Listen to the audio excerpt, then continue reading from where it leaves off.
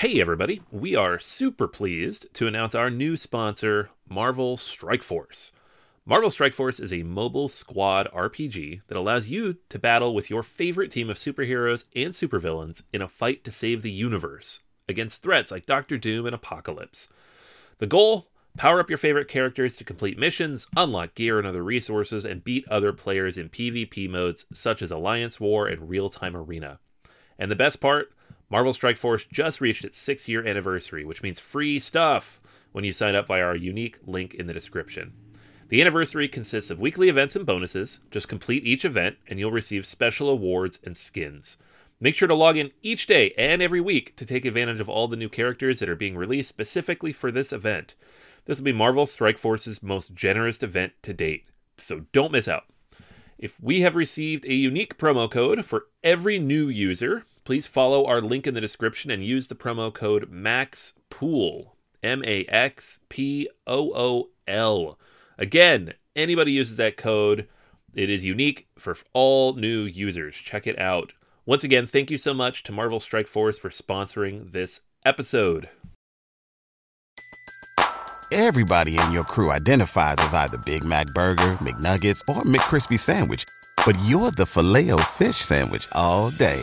That crispy fish, that savory tartar sauce, that melty cheese, that pillowy bun. Yeah, you get it. Every time. And if you love the Filet-O-Fish, right now you can catch two of the classics you love for just $6. Limited time only. Price and participation may vary. Cannot be combined with any other offer. Single item at regular price. Ba-da-ba-ba-ba.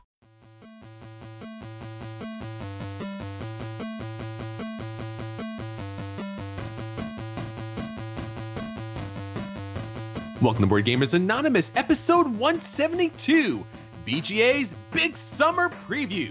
We'd like to thank all of our Patreon backers for helping us support the show. You rock!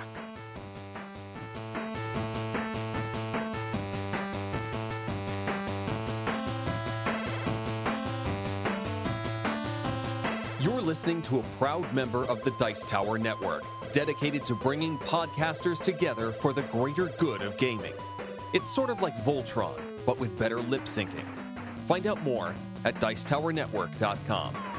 Welcome to Board Gamers Anonymous, the podcast about board gamers and the insane fun we have at the table together. This is Chris. And this is Anthony. Anthony, it is coming close to convention season. It is right around the corner. Origins is about to hit. All of the Kickstarters are hitting all over the place, kind of like prepping us for the summertime madness. And I'm really getting excited about it. How about you? Yeah, I feel like 2 days ago, it finally settled in. It's a thing, like when you're a parent, you're like, I gotta do this, and I gotta do this, and I gotta do this. And suddenly you're like, wait, in 2 weeks I'm gonna be out of town. And then I don't gotta do this and this and this. And I get to play board games. So, yeah, it finally kicked in this week, and I'm pretty excited. So, Origins, that's all I'm thinking about for like the next 10 days, I think. Yeah, I just flipped my calendar over to the next month. So I'm like, oh, yeah, June, that's a thing. Oh, we're going to put this Origins thing that's coming in, all that kind of fun stuff. It's getting up there. It's kind of weird that the summertime season is board gaming season, but I guess that's a thing for us. Yeah, it is funny. I guess it's, we have all the conventions are during travel season, which makes sense. But sure, I would think we'd all play more games during the winter. But then I don't. So there you go. There you go. All right. Well, nonetheless, we have some great upcoming information about our summer preview. So we're going to touch upon Origins and Gen Con and obviously all the great games that's going to be coming up this coming summer. We'll have full reports from the conventions. The later conventions later in the year, we'll have some more information about those. So we are keeping you up to date. So if this is your first time listening to Board Gamers Anonymous, we cover basically everything tabletop gaming and sometimes, especially if it's board game related, stuff that comes to the tablet. All right, Anthony, we got so much to talk about this episode. So let's get on to it. There's a lot of fun stuff happening this coming Origins. Why don't you tell us about some of the things that BGA is doing? I want to let you guys know about a contest. If you have not listened to the last couple of episodes, there is an opportunity right now to win games, which is what we're all about. We want to give away games. That's our favorite part about the Patreon is you guys help back us. We have more resources to give away more stuff. So, and this particular contest is their World Cup science fiction board game contest. Our next episode, so next week, we're going to be doing our World Cup tournament bracket for sci-fi games. It's a little early. The World Cup is coming in later in July, but we're going to have this episode for you a little bit early, and it's going to run through 32 science fiction board games that we've pulled from the top lists on BGG and in 8 different pools. And to recognize that, we have a contest running on the website right now. It's been up for the last week or so. You have now until June 9th, June 10th, right before the next episode goes up to enter that contest. And to do so, all you have to do is go to the website, find the link. It'll be in the show notes for this episode. And then for each of the 8 pools, pick 2 games, and then pick the one game you think is going to win all of it. You're going to get points based on correct picks. So you get 2 points for every pool pick you get right, 5 points if you get the overall game right. The guy or gal who gets the most points for their picks, I think the total possible is 37, is going to win a science fiction board game of their choice from a list of about 25 that we've put up on the site as well. So make sure you sign up and do that. It takes like 5 minutes to do, and it's a good chance to win a free game. And if you like science fiction, all the better. And we'll be running that for the next week or so. So do not miss out. Yeah, so Origins, again, is just a couple of weeks away. From when we're recording this, I think we have 2 weeks, slightly less than 2 weeks, maybe 13 days, until the Origins starts. And so the Thursday of Origins, which is the 14th, we're going to be doing a dinner meetup. You should check Facebook. We're going to have an event up on the Facebook page that you can sign up for. And we are going to meet up after the convention hall closes on Thursday. We're going to grab some dinner and hopefully get to meet a few listeners, have some fun, play some games, whatever it is. Just, that kind of decompression after the con. So if you are in Columbus, if you're at Origins, if you are free Thursday evening, please come out. We'd love to meet you and just hang out and grab some food and, just talk some games, answer any questions you guys might have, and just hang out. It'll be a lot of fun. That sounds great. All right, Anthony, let's get on to what our listeners are talking about. What's our question of the week? All right, so because we are reviewers and because people ask us this question all the time, I figured I'd throw it back at people, and I asked, how many plays do you give a game before making up your mind about it? I feel like I hear this from people all the time, whether online, in our reviews, on iTunes or whatever, or just from people I hang out with who know that we run a podcast and a website. They're always asking, like, how many times do you play these games before you do these reviews? And for us, the answer, for at least for me, is always like, it depends on the game. But I thought it would be interesting to ask people, how often do you play a game before you decide whether you're A, going to buy it if you don't own it already, or B, going to keep it if you already paid for it? If you're like me and you just buy games on site. And the answers varied quite a bit. So we had like people like Mark, who said 1 play is usually enough to decide if I'm going to keep it or trade it. Xavier said 3 is his average. Guillerme mentioned it depends on the game. A simple one can be after 1 or 2 plays. The more complex ones, upwards of 5 or 10 plays. Michael says depends on the initial reaction. Often it's only 1, sometimes 2 or 3. And a lot of people actually mentioned as many as needed, which I think is fair. That's kind of my approach generally. Stuart said at least 3, a few rare exceptions of only 1.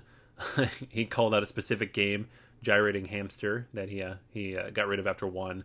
So I think it really depends on a lot of people. It's somewhere between 1 and 3 for most people, but it's really, like, to me, it depends on how much you need to get out of the game. Like some games, like Terra Mystica is a prime example for me, where you've got over a dozen different factions, all these different ways you can play the game. 1 play would never be enough for a game like that. But, if you get up to 4 or 5 plays and you're still like, I don't know, I feel like at that point you could probably call it, right? Yeah, I think that's definitely the situation. It depends on the game.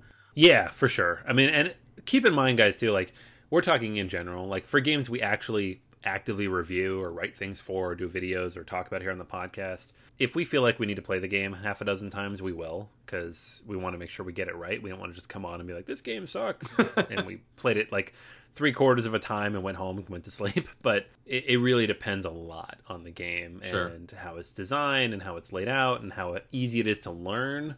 A lot of the times I'll play a game and, like, I really don't feel like I have the rules down because the rule book maybe has some issues. which may be part of the review, but I still want to get the game right. So for people who do podcasts or videos, it's very different from people who are just deciding what to buy. But at the same time, you know, kind of the same mindset of, I want to make sure I get it, but I don't want to overplay it if it's not very good. So I think we're in the same boat there. All right, Anthony. So that's our question of the week. Let's get on to some games that we have not played yet, but hope to play in the future many, many times. What's your acquisition of the sword this week? All right, you're going to love it. Uh-oh. You're going to love it because it's more polyominoes. Oh, no. I've been waiting for this for like 5-6 months now, since they said there was a third game in the puzzle trilogy from Uwe Rosenberg. Jeez. Yeah, like when they're... It's a trilogy so now. Garden, it's a trilogy. So Cottage Garden came out 2 years ago at Essen, and then Indian Summer came out last year. And I remember when Indian Summer came out, I was like, oh, another polyomino game. That's weird. He's done like 4 of these now, right? And then they said right afterwards, oh, this is a trilogy. There's 3 of them. And most people are like, ugh, I'm like, really? And I just kind of got giddy about it. And I think we even talked about it a little bit. Yes. So this is the third one. It's called Spring Meadow. And they say in terms of complexity, it sits in between these two. Cottage Garden is fairly simple. Indian Summer is a little bit more complex. This one's in the middle. It is far more interactive than those other two, which are kind of... They both have solo modes, and they're fairly...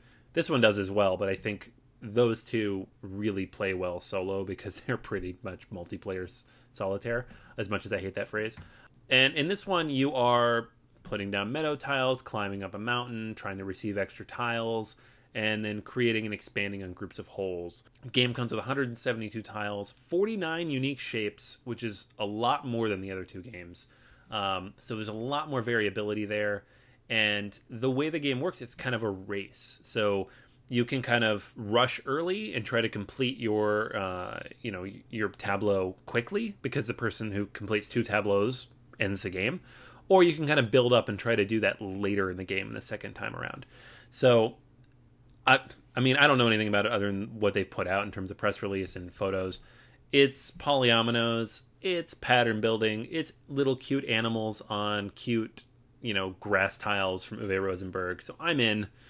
If all that sounds like eye-rolling to you, then you're probably out. But this is like my ultimate acquisition disorders. And it's the last one, so I have to take advantage of it.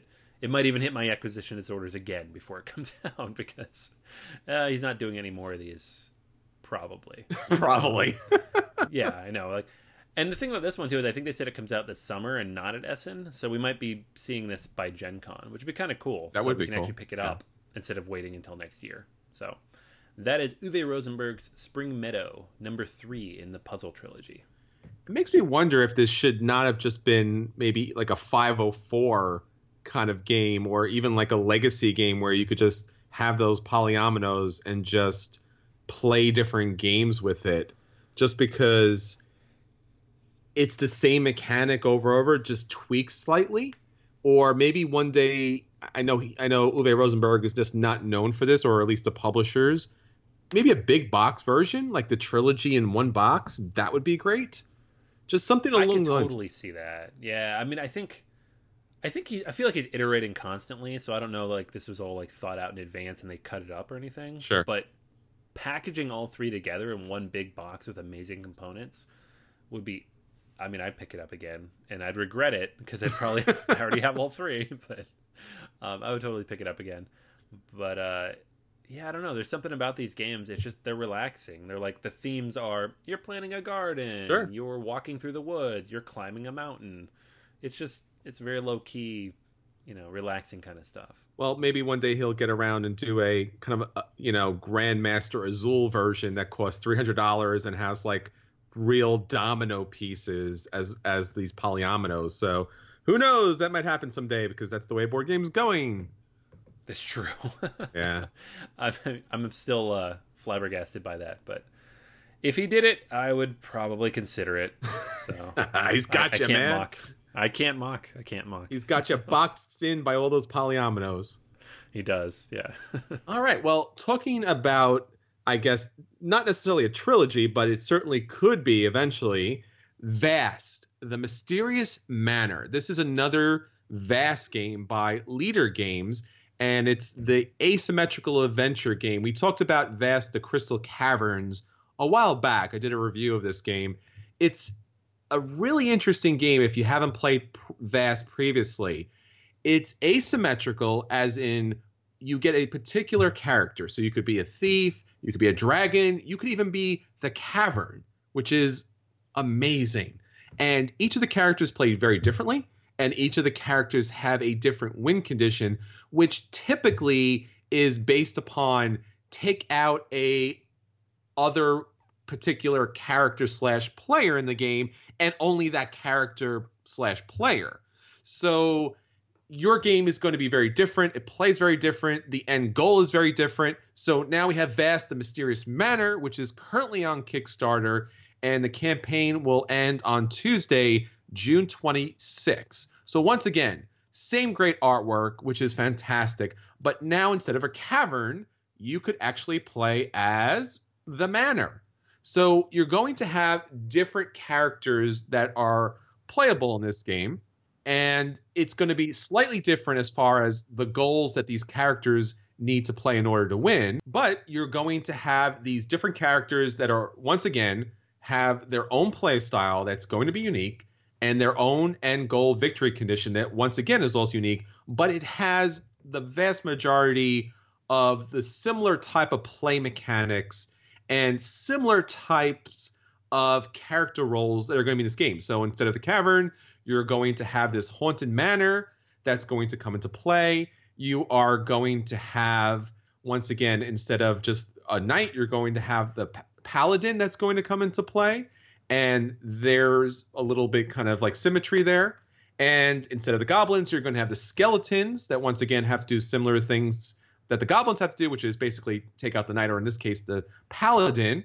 Obviously, you're going to have the spider, which is kind of like is very similar to the dragon. And in this case, the manor is in play. As I said earlier, instead of the cavern, there's the enchanter, which is about kind of beguiling the other players.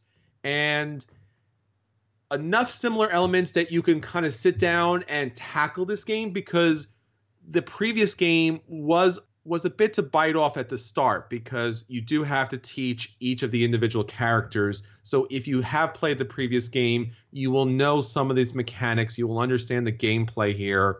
Once again, great artwork. And in this case, great miniatures. So miniatures come into play here. So if you haven't played, or you don't own Vast the Crystal Caverns, and you like the idea of this asymmetrical gameplay with these different goals, but you didn't really like the standees so much, well, now you actually have miniatures that are available in this game. There's also the opportunity, by backing this campaign, to pick up the creepy corridors that's going to be free for backers as well. So that is Vast the Mysterious Manor. It's funny, because before the episode, we were talking about other games that had, like, they were decent, and then they released with, like, a second edition or an upgraded version. Yes. They're like, now the game is great. And that's what I feel like this might be. Like, Vast is a very good game, but it's incredibly dense and hard to learn. And you've got the standees, and then they upgraded it with the miniatures, but you had to back the second Kickstarter. I feel like this is their way of being like a soft reboot 2.0, where, like, we fixed the rules, it's easier to learn, it comes with the miniatures. Yeah. Haha. And that makes me pretty interested in it. Yeah, it's definitely something that, as you said, the system is slightly refined. The miniatures are in the base game. And since the first game was already out there, kind of in the ether, so to speak, this one should probably hit the table a lot more without the kind of like steep learning curve. All right, Anthony, that's everything for acquisition disorders. Now let's see what's hitting the table with BGA. So what games have you got to the table? All right, so I'm going to talk about Dragon Castle. This is a new release from Horrible Games originally, and the US release is from Simon. So it's the same group that published Potion Explosion, and then again brought it over to the US. This particular game, if you look at it, just looks like a Mahjong game. So if you ever played Mahjong, it has hundreds of tiles, and they have multiple different suits on them, and you are trying to make these pairs and pull apart this giant tableau that's been built before the game. Dragon Castle has a lot of similarities, but it also brings in a lot of the strategy elements of modern games that we know and love. So at the beginning of the game, you're going to set up the Dragon Castle. You're going to use all the tiles in the game. There's like 150 plus of them. And there are 6 different suits, each of which has multiple different faces. The 3 basic faction suits each have 6 on them, so they each have 1 through 6. Then there are the weather suits, which each have 4, 1 for each season. And then the final one, the dragon suit, which I believe also has 4. And so there's lots and lots of tiles out there. You put them all up, they're all face up, but some of them are stacked on top of each other. Then you guys take turns pulling the tiles off of the dragon castle, putting on your personal tableau. You're going to take one of 3 actions. Either you're going to take 2 tiles that are available, or you're going to take 1 tile and a shrine, or you're going to take 1 tile and discard it and take 1 point, which is really just kind of the I don't have anything to do, but I don't want someone to have this tile action. The goal is to build out your own dragon castle on your personal board. So what you're doing is you're taking these tiles, you're positioning them, and you're trying to make connections of the same suit. They don't have to be the same number, this exact same face, but they have to be the same suit. So let's say you pick the sword suit, which is red, and you have 7 of them on your personal board. Once you finally connect them all, anytime there are more than 3 orthogonally adjacent to each other, you're going to score them. So you're going to very carefully place them so they're not orthogonally adjacent. But once they are orthogonally adjacent, so you place that one in the middle, for example, that connects all these different tiles, you're going to say, okay, hold on a second, let me score. You flip them all face down. You look at your personal scorecard. You see how many points you get. And then you take your points and you place a shrine on top of that. You get a shrine, 1 shrine always, for the faction suits, which is red, green, and yellow. And then if you have the weather suits, you get 2 shrines. If you get the dragon suit, you get 2 shrines and an extra point, because they're more rare.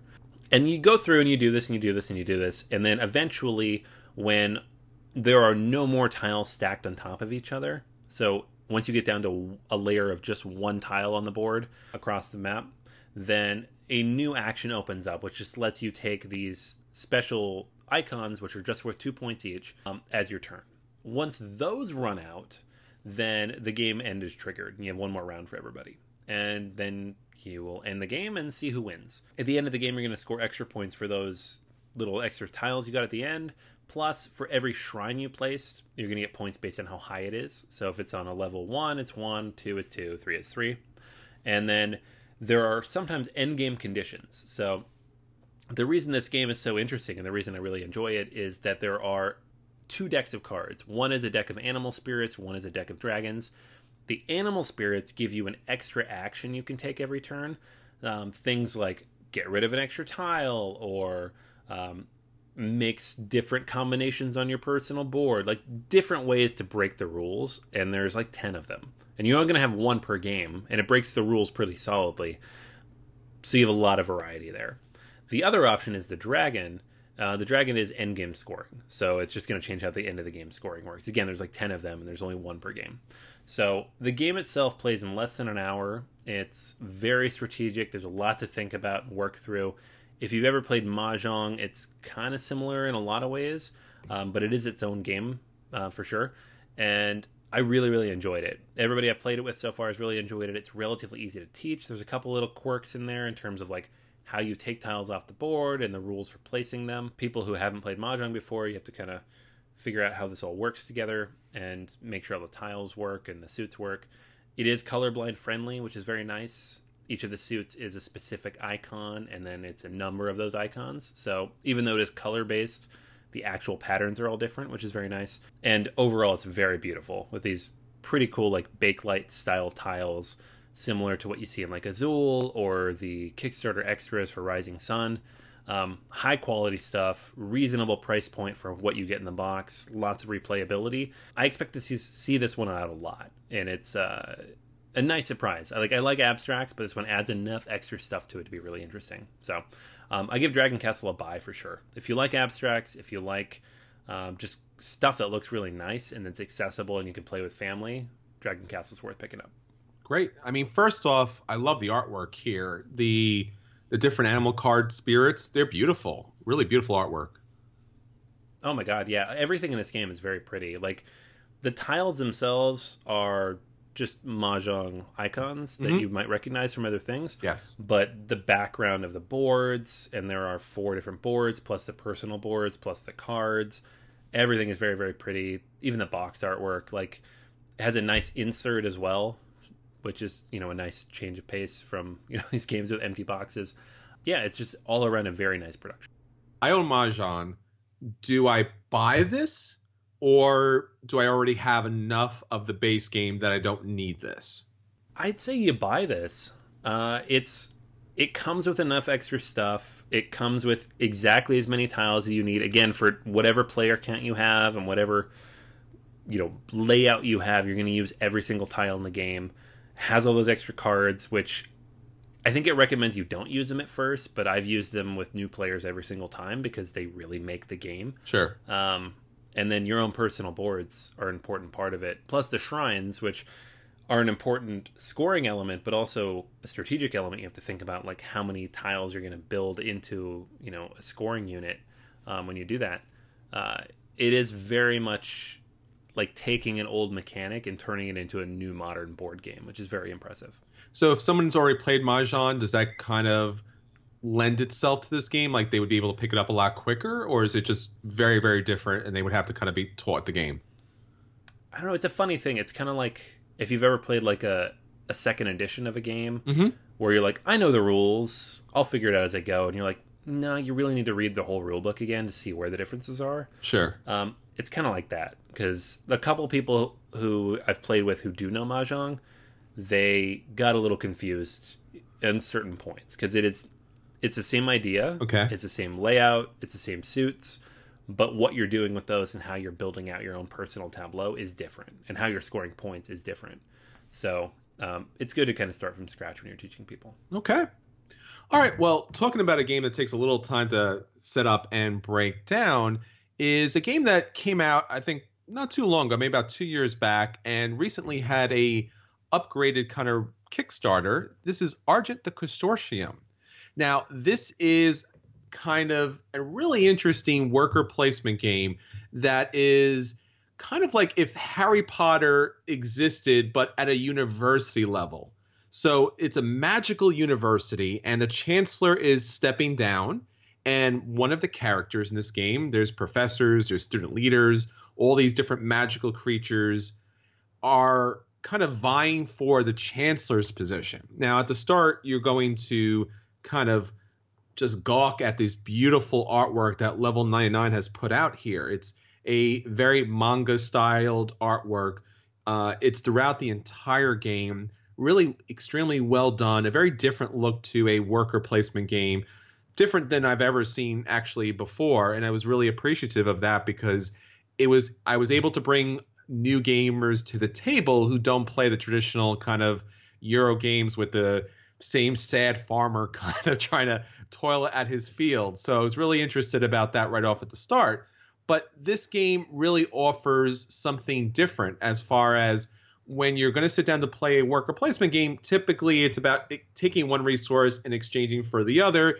And you may have a specific player power, but you're only going to have that one player power and nothing beyond that. This game really kind of unlocks and opens worker placement to kind of a new level. Now, with Agricola, you have those kind of like special personalities and jobs and techniques that you're able to employ here. But with this kind of magical realm, you're going to have a whole bunch of different things that are going to come into play. So at the start of the game, you are going to have a special character, beautiful big player boards. It's going to give you some information about that player. And you are also going to be given a separate player card that's going to have a special ability that you and you alone are going to get. Typically, it's about moving mages, taking out mages, because they're going to kind of block up certain spots on the game board that you're going to need to take. And depending on the player count, those spots are going to be pretty limited. Once again, great artwork. Those player boards are going to have space for your students that are going to help you. Those are going to be your worker placement elements. But basically, the game comes down to securing enough votes for 2 of these open people who are going to be voting, and then the 10 others that are going to be closed that you won't know unless you place a mark on that card and then secretly look and see what the special condition is that person will vote for you. And typically it's most of something. So most marks in the game, most mana in the game, most gold in the game. It's going to typically be the most of something in the game. Now, the game comes with 18 different possible voters, and 12 will be in play. And as I said earlier, 2 are face up, and then the 10 are face down. But most of the game is trying to reveal for yourself what that possible win condition will be. And the person who gets the most votes by meeting those conditions will win the game.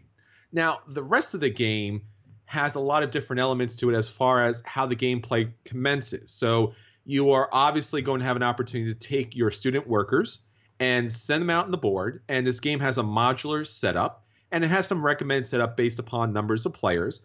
But the tiles themselves have an A side and they have a B side, and both sides are based upon a certain place in the school and typically kind of reflect what that is. So if you go to the student store, then basically it's going to be about purchasing things at the vault. If you're going to go to student council, it's about picking up supporters in the game. So it's very thematic as far as that's concerned. So you will be able to take these different actions on the board. And once again, great artwork here. The problem that I run into with this game a little bit and throughout the game is the graphic design gets in the way a bit.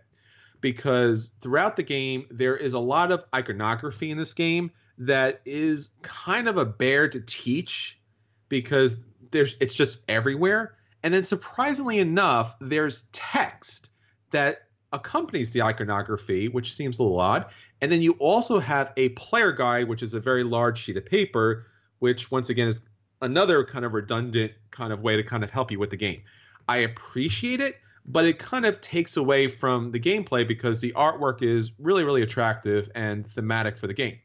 But once you're playing the game, you have a number of different options. So play on these boards. We're going to give you a number of different things. It's going to let you get mana. It's going to let you get money. It's going to let you get marks to be able to see votes. It's going to be able to let you research so that you'll be able to pick up spell cards. And spell cards are awesome because it lets you cast spells in the game. So you'll pick a spell card. You'll place it as part of your tableau. But now you also need to be able to learn that spell. So there's these book tokens and then mastery spells. There's these scroll tokens. And by placing these tokens on the different spells, you kind of upgrade your spells and make them available for play later. And then just like all good magic spells, you have to tap them once they're used. But they're going to give you a special ability. And typically, they're going to cost a certain level of mana, which is really great about this game because it has these really nice plastic pieces that are the mana in the game that you will expend in order to use your special abilities. Beyond that, there are also vault cards in this game, which are special magical items that you will either draft and take into your tableau, or you can actually purchase them. Some of them are consumable. Some of them will stay with you throughout the game. It's kind of fun to pick up these different magical items. And as I mentioned earlier, there's also supporter cards. These are these magical students and, I guess, faculty that will be able to give you special abilities throughout the game. Once again, once you use them, typically these things are consumable. And every once in a while, these vault items, these magical spells, and these supporters will have a fast action, which will happen before you actually take your action. And sometimes they'll stay around throughout the game. Now, placing your workers out, utilizing these spells, utilizing these vault cards, utilizing these supporters, as I said at the beginning, are all there to be able to help you get the most votes. So basically everything that you're doing in the game for Argent is all about collecting the most of something. So the supporters could be one of the victory conditions for one of the voters. A certain type of supporter or vault or spell could be one of the victory conditions. So think Harry Potter with the different houses. All of these things have different colors.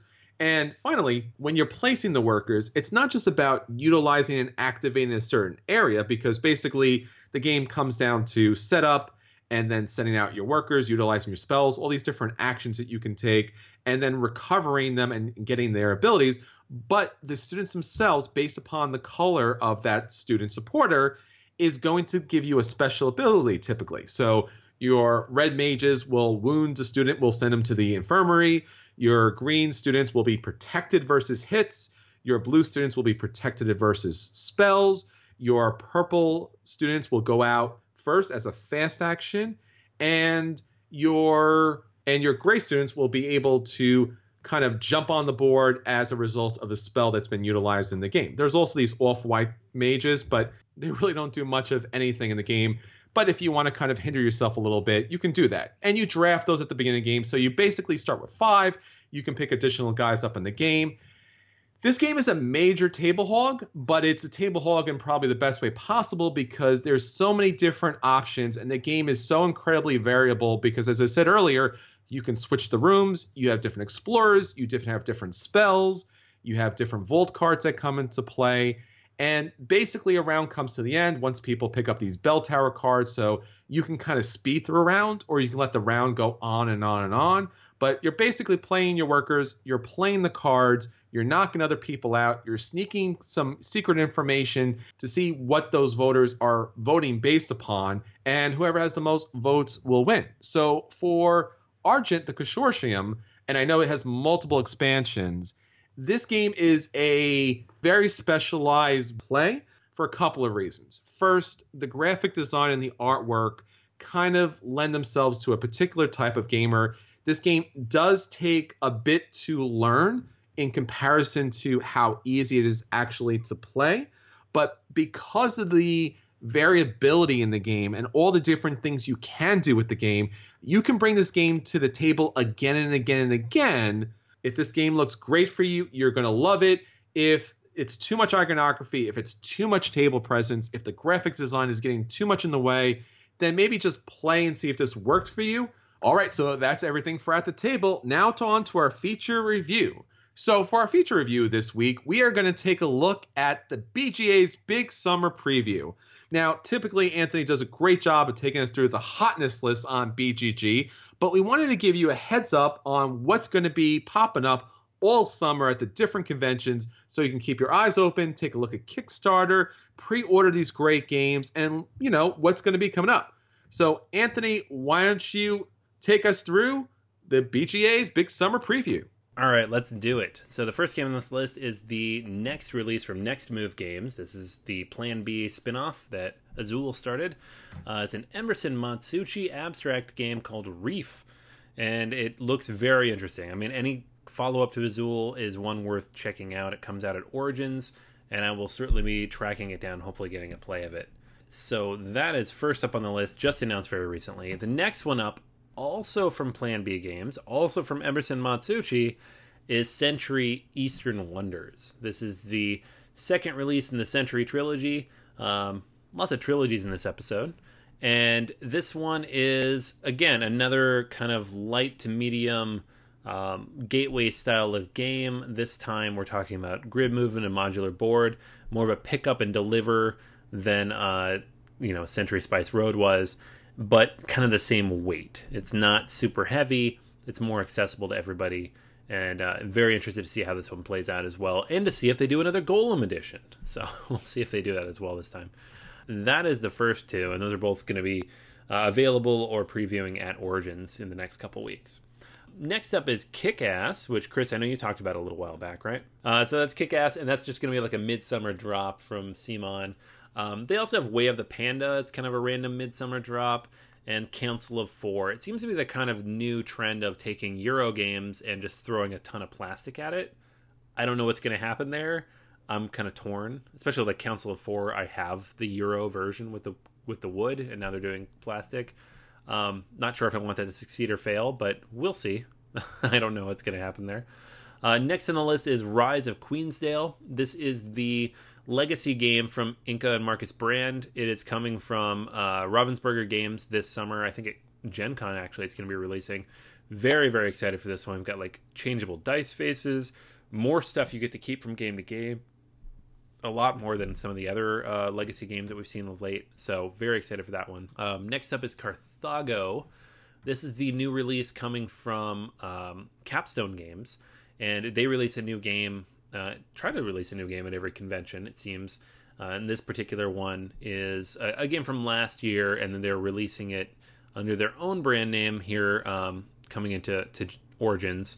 And it is a fairly quick-ish game, hour and a half, re-release of Porto Carthago. Anything ancient, card game related, I'm very interested in. It has a ton of mechanics listed against it.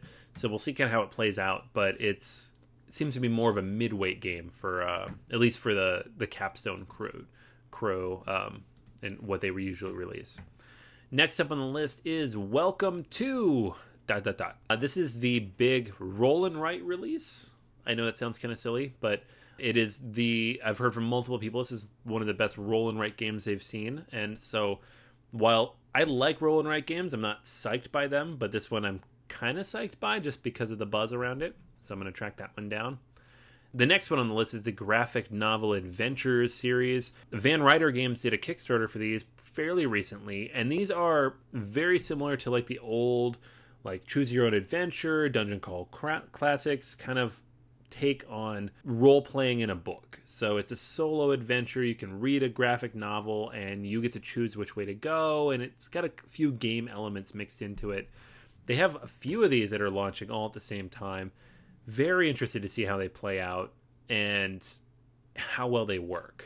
It's just one of those things like Choose Your Own Adventure always sounded cool in theory. Is it cool? Not sure. We'll find out very soon with these releasing in order. Next release is The Mind. This one's coming from Pandasaurus Games in the US.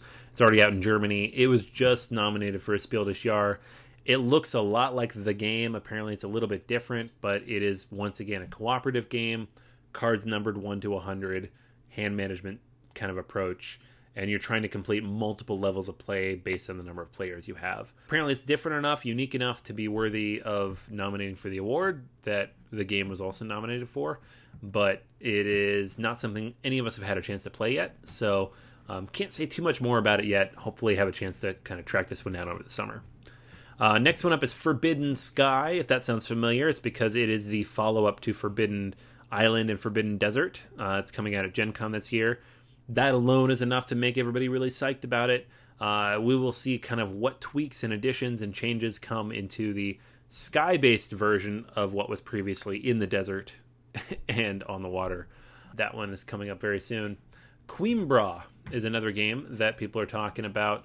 This game I don't know a whole lot about. Chris, you did a acquisition disorder of this one a few weeks back. The only thing I really know about it is that it looks fantastic. It is a card drafting, dice rolling, set collection kind of game, but the artwork is really, really pretty. Kind of following this new trend of like Euro games actually having decent artwork and aesthetics to drag people in. So I'm a fan of that all the way around. Next one up is Founders of Gloomhaven. This was a Kickstarter. It is shipping to backers this summer. It is a Euro take on the realm of Gloomhaven, going back a few hundred years before the actual events of Gloomhaven. And it should be releasing hopefully in July or August. And then I don't know if it'll be at conventions or not, how many has shipping in, but I will personally have a copy sometime this summer and look forward to playing it and sharing it with you guys. The next one up is Root. This is the next asymmetric game from the Leader Games folks. We talked about Vast the Mysterious Manor today. This is the game that is not developed by Patrick Leader, but by one of the other designers in the team, with little woodland creatures kind of running around and trying to take control of the forest. So that one kickstarted last year, and they are expecting to see it sometime this year. So hopefully we'll get a chance to play that. Scythe, The Rise of Fenris, we've talked about a little bit. This is a campaign-style expansion for Scythe, and lots of stuff being added to the game. I think they have 8 different modules that you can play through, and it should be releasing over the summer. So very excited to see how that one plays out as well. Taking kind of some of the lessons and ideas behind Charterstone and applying it to an existing game like Scythe should be pretty cool to see. Another one that was backed on Kickstarter a while back and people have been talking about and has been showing at cons for a little while now is Brass Lancashire. This is the newest version of Brass, and there's going to be 2 versions of Brass releasing actually at the same time. But this particular one is the new, updated, modernized version of that. So I'm personally very excited for it. Haven't had a chance to play Brass very much, the original, but taking that classic game that is very solid gameplay, updating it, modernizing it, adding some modern design elements to it, it should be very cool to look at and hopefully a lot smoother to play. Spy Club is one that I actually had a chance to preview last year after Gen Con, And it is a very cool deduction game in which you play detectives who are like 10, 11, 12 years old, trying to solve cases around their neighborhood. Think the Hardy Boys, and things like who stole the ice cream and which person took the dog's collar, like silly stuff like that, but with a serious take on it, and that it is a cooperative game and you can fail. Has a lot of cool elements to it, but the really big thing that I'm excited about is the campaign mode. I didn't get to dive too deep into this in my review and preview that I did last fall when it was on Kickstarter because of the spoilers that were in there, but I'm really excited to see how they kind of finished it and polished it and released it. It's coming from Renegade Games, I think this summer. And the last one here is a game that just shipped to backers, and I wanted to put on the list because I've had a chance to play it, really, really enjoy it, hoping people get a chance to play it at cons this summer. It's now boarding. This is the newest game from Fowers Games, and it is a real-time-ish game about moving people between different locations with your personal airlines. It's a cooperative game. The real-time element is just one segment of a larger game, but there's a lot of thinking here, trying to min-max the different routes and build up your airplane to carry enough people and to manipulate and manage all the different things that are coming at you. It's decently difficult, a lot of fun, has the same charm and very cool aesthetic as all of his other games. Very excited for this one to hit everybody as well. So that is all of the games on our current list for this summer. I know we're going to see a lot more coming up for Gen Con very soon that we don't even know that are releasing yet, but these are the ones we know are coming this summer. So be sure to keep up with us on BoardGamersAnonymous.com and unreleased episodes on our Patreon account at patreon.com/BGA. All right, that's everything for this week. Until next time, this is Chris. And this is Anthony. And we'll save you a seat at the table.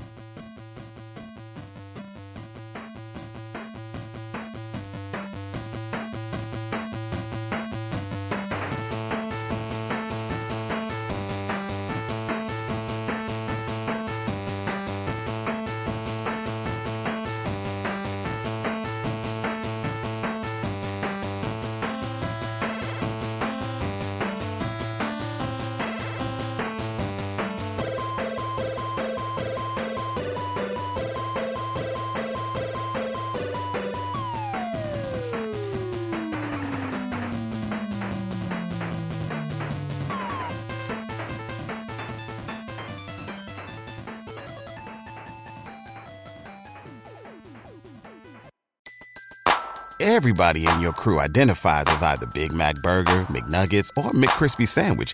But you're the Filet-O-Fish Sandwich all day. That crispy fish, that savory tartar sauce, that melty cheese, that pillowy bun. Yeah, you get it.